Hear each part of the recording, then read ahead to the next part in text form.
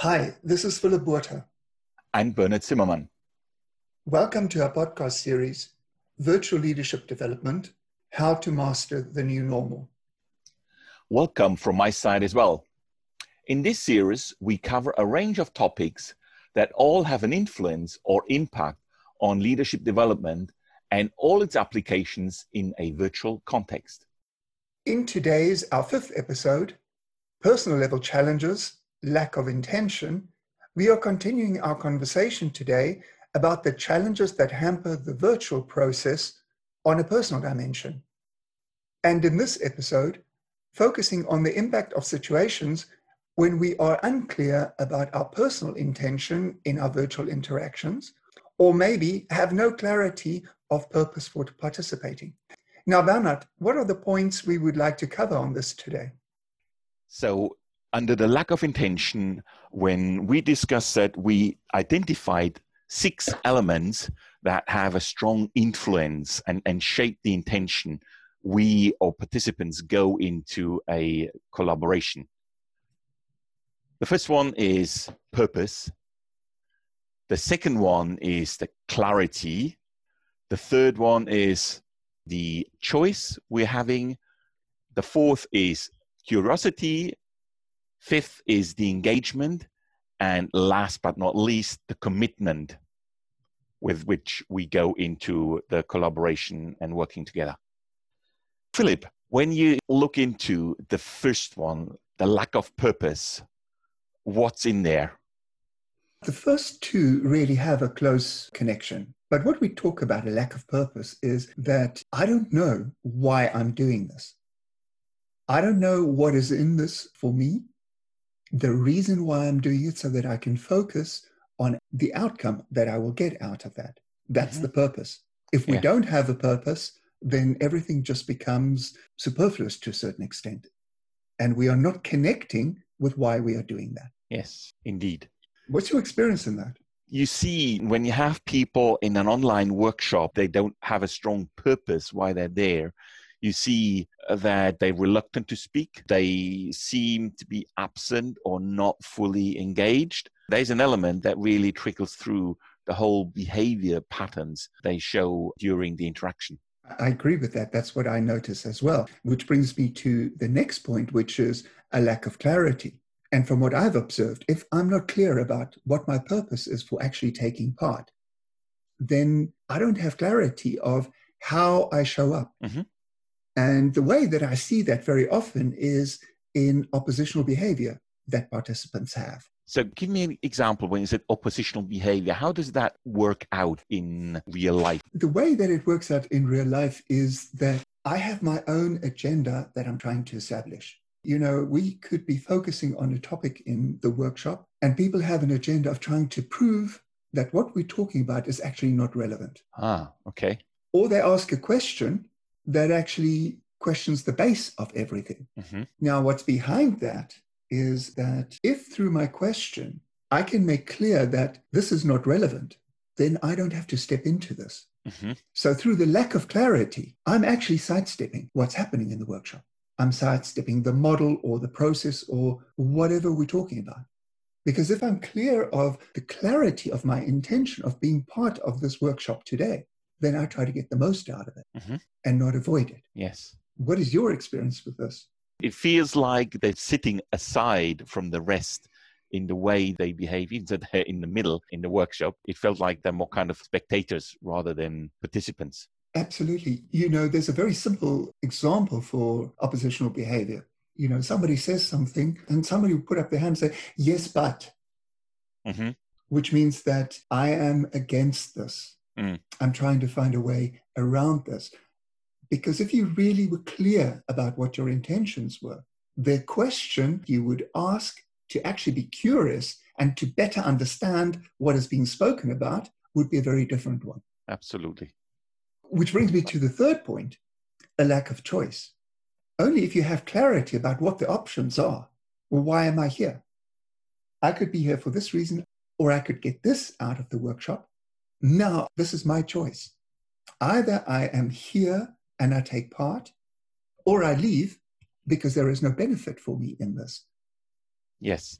It's always interesting when you see that people are not really present and you open up the choices they have. All of a sudden, they realize, oh, I'm not kind of caught here. I could actually, for example, leave. Absolutely. And then that continues on to the next point, which is about curiosity. If you don't understand why you're here, what this means for you, what the outcome will mean for you, it's very difficult to be curious. Because curious is not just about asking questions. Curious is really engaging with what other people are saying. It's a mindset where I think people then engage because they're keen to learn from others. Even they don't want to learn from us. At least they engage in a conversation because they're curious to understand what their peers or other participants are actually experience in the same context. For me, there is another element that is attached to that curiosity, and that is responsibility. If I want to get something out of this, it is my responsibility to get curious. Because only if I really get curious will I start listening for what I can take out of this. Which comes to the next point, engagement. If I don't engage, what am I going to get out of this? The participation of engagement actually starts on a mental level, on the eye level. This is about me. Yes. Anything you want to add to that, Bernard? Yes. From my perspective, the engagement is almost a summary of the precursors, what we just talked about, the elements that results in the lack of engagement. When people are not curious, when they don't see the choices they have, they're not clear why they're here, they're not in a curious mindset, there can't be engagement. Mm-hmm. You know, the thing that I find fascinating, and that is my insight that I've had as we started working through the content for this podcast series. My sense is that if we look at all of these elements as we unpack them, they sound normal, they sound banal, and almost like you feel, yeah, but I knew that. This is not reinventing the wheel. We have these same elements in a regular face-to-face workshop, and we've been saying that almost in every episode. However, in a virtual environment, this is really important. And if you don't deal with this, and if you don't have the awareness of how you're dealing with this, you're not going to get anything out of it. And your reaction will be to blame somebody else, to blame the facilitator or the trainer or the coach, or just to say, this was a waste of time. Yes. And I think the key, what makes the big difference between face-to-face situation and a virtual collaboration, a online workshop, is that as a participant, you can choose to be present in a virtual setting, to engage or get closer into the conversation, but it's a proactive act in your mind to get closer into that because you're so far away in the online situation, where physically in a face-to-face situation, you are in the room, you don't have the distance. So there is a given closeness, which gives a different dynamic. Yet when you sit in front of the screen and engage or not engage, that gives a very different situation. And if you don't have the intention there overall, you will stay away from what's happening in that workshop. Bernard, I absolutely agree. You know, that is actually the perfect platform for the last point, which is a lack of commitment. If I'm taking part in a workshop, it's easy for, as you said, I'm in the room. It's easy for the trainer or the facilitator to pull me in. But if I'm taking part in a virtual workshop or coaching, it's my commitment to myself that counts. Because there is that additional barrier of virtuality. And I need to make a commitment to cross that and to be part of it. Yes. So the last point, commitment, is almost the final culmination of all the other 5 points. And all of this together is self-management. And self-management in virtual is critical. And so often we see people not self-managing and then giving away the responsibility for the success of the workshop to, well, it was a waste of time. The facilitator didn't know what he was doing. Oh, there were too many interruptions, or whatever the excuses are that we find. You know, Barnett, it's easy to talk about what's wrong, but where will people understand how they can deal with these issues? In a number of future episodes, we will dive deep into the know-how to align through rules of engagement. That's where we spent some time in one episode. And the other element on the self-management is really what you need to do to manage yourself in a best way for the virtual interaction. So for our next episode, I would like you to reflect on a question regarding to what excuses have you come across?